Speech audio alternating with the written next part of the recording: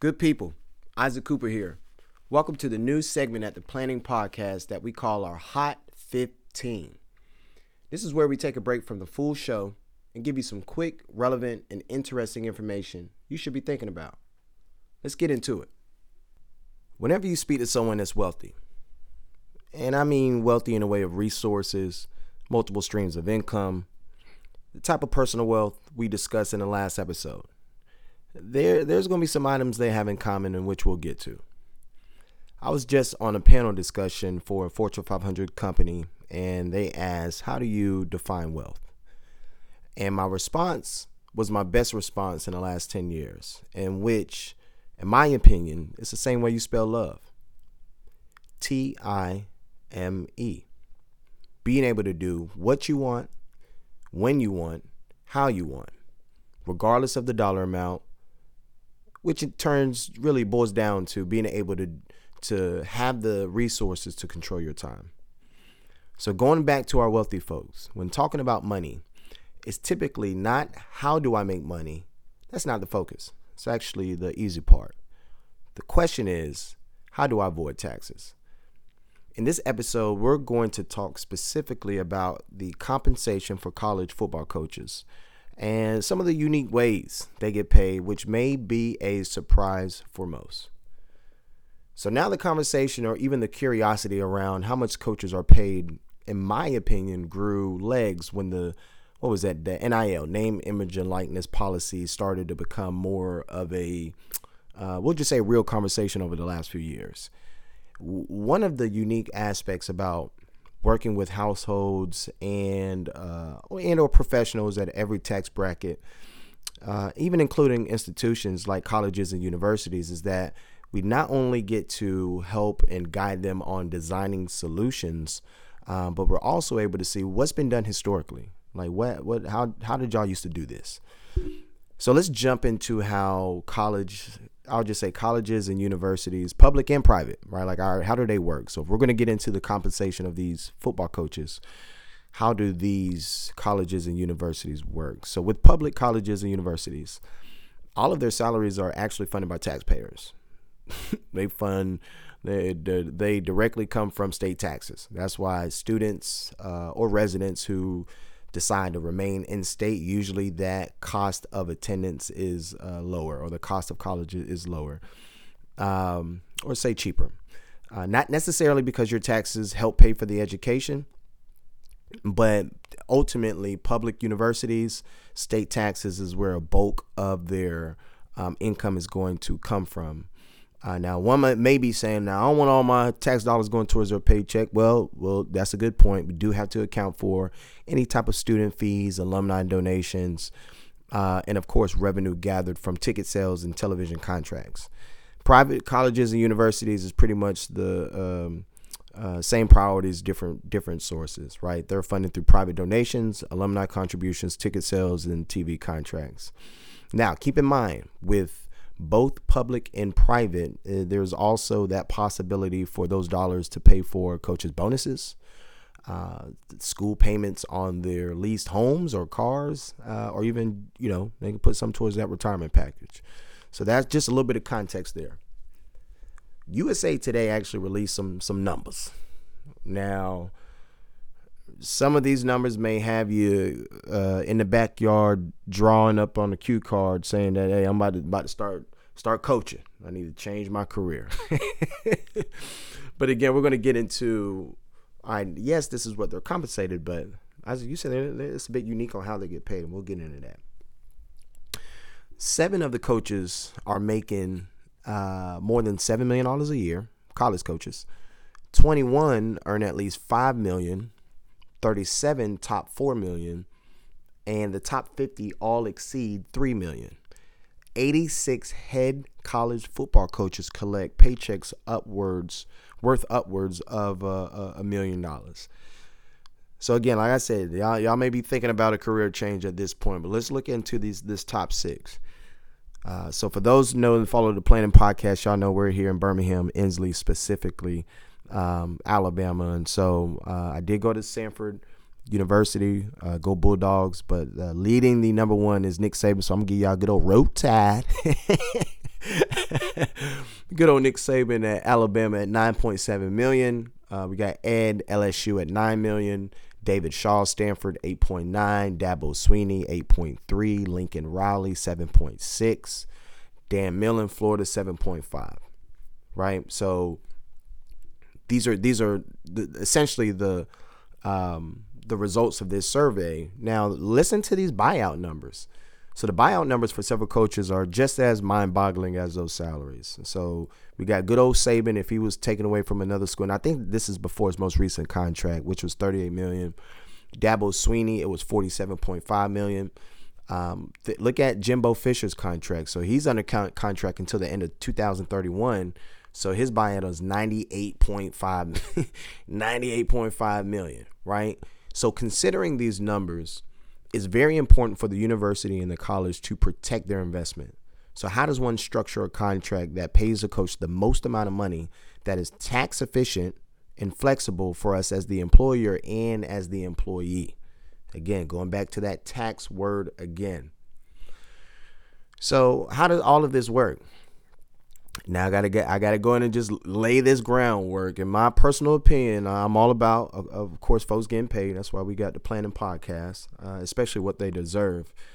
And I've been coached by amazing men and fathers, in which I playing ball, multiple sports. So they play a vital role. I actually call them substitute fathers and mothers, depending upon the sport, and which I'm grateful of, and I know they would say the same.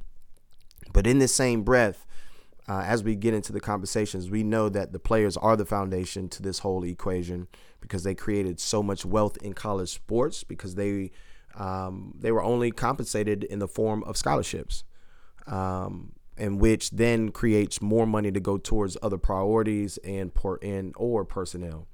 So that's why I'm glad about this name, image, and likeness movement and on how that has been able to evolve, because it will just create more ways for these athletes that sacrifice not only their time but also their body in ways that can allow them to have more of a long-term future that's not just predicated off that particular sport. All right, let's get back to it. All right, cool. So what's so special about this? You said that they're getting paid through it's unique. What is it? All right, folks, these coaches are being paid through, drum roll please, Bitcoin. No, I'm just playing. Life insurance. It's life insurance. And probably at some point Bitcoin may get into the equation, but it's life insurance. Now keep in mind, this is not a product. This is a strategy. This is not a life insurance play. I could care less on the different types of insurance. I want to make sure folks have the right amount. This is not a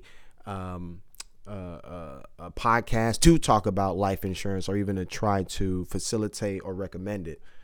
I'm just talking about the strategy. So, prime example, let's look at old Jim Harbaugh. I always have a tough time saying his last name, so we're going to call him Coach J. His contract as the head coach of the Michigan Wolverines was structured at $5 million a year. But Michigan said, all right, you know what, we're actually going to establish a life insurance policy as part of his benefits. So they loaned him $4 million to start the policy and then $2 million for the following 5 years. This gives them the ability to leverage his policy so he can take loans out without incurring, what's that term again?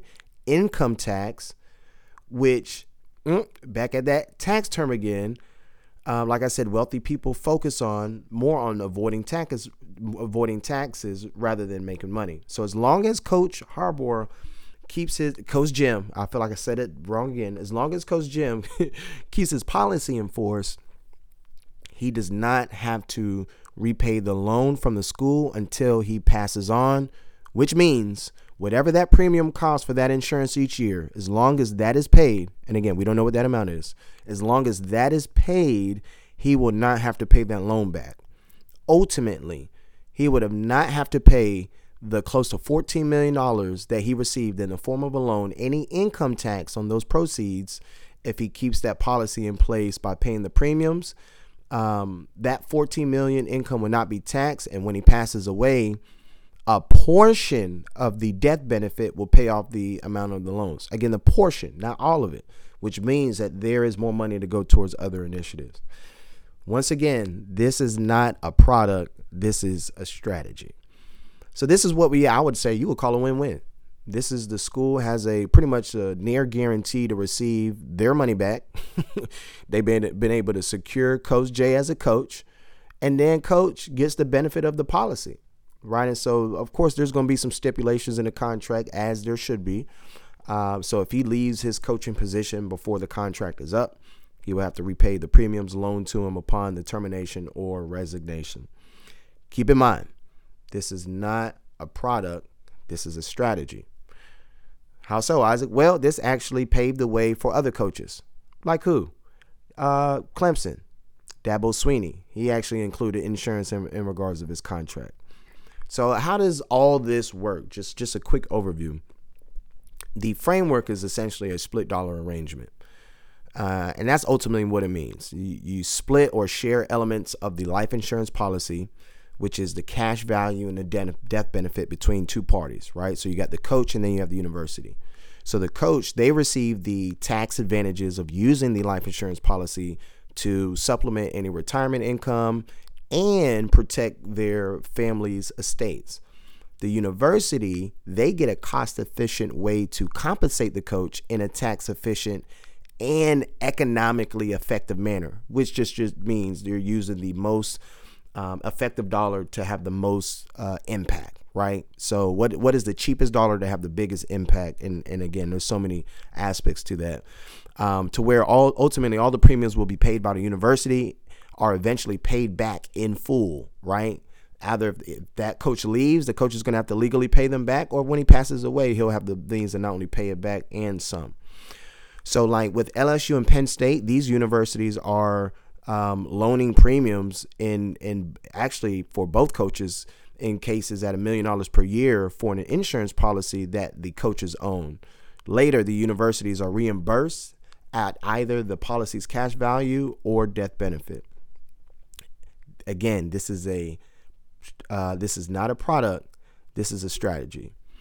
So as we look into the ways in which you should manage your money, your cash flow, it's always interesting to see how other entities use the tools that they have at their possession, right? So life insurance plans are not just for high-profile college coaches. They're actually they're very effective planning, recruiting, and retaining strategies used in for-profit and not-for-profit organizations. So for universities and nonprofit organizations, that split dollar plan is attractive because they avoid the 21% excise tax, going back to that tax. They avoid that 21% excise tax on compensation over $1 million. And this excise tax, of course, can affect prominent leader roles. So like presidents of universities, head of major foundations, head of a hospital, healthcare organization, CEO of credit unions. And then, insurance is a strategy that has been utilized for years. It's just not an attractive strategy, and it's typically only done by those in certain tax brackets, right? So Walt Disney used his cash value to fund Disneyland. Stanford was able to keep its doors open during the panic in 1893, thanks to life insurance. J.C. Penney funded their payroll through insurance when the stock market crashed in 1929. So there's dozens of examples of success with utilizing life insurance as a strategy. You just got to know. Just got to be in the know. So hopefully this has been a good use of your time. Just a quick way to highlight how coaches are paid and compensated, but also how public and private colleges and universities function. As you know, make sure you subscribe, share this with a friend. Stay planning. Hall of Famer Deion Sanders says, if you look good, you play good. Here at the Planning Podcast, we believe that proper money management is important. And we also know that being financially fit represents a way in which you live. Now, just by listening to this podcast, you are a part of the movement. And one of the most critical aspects of this is the way in which we spell planning.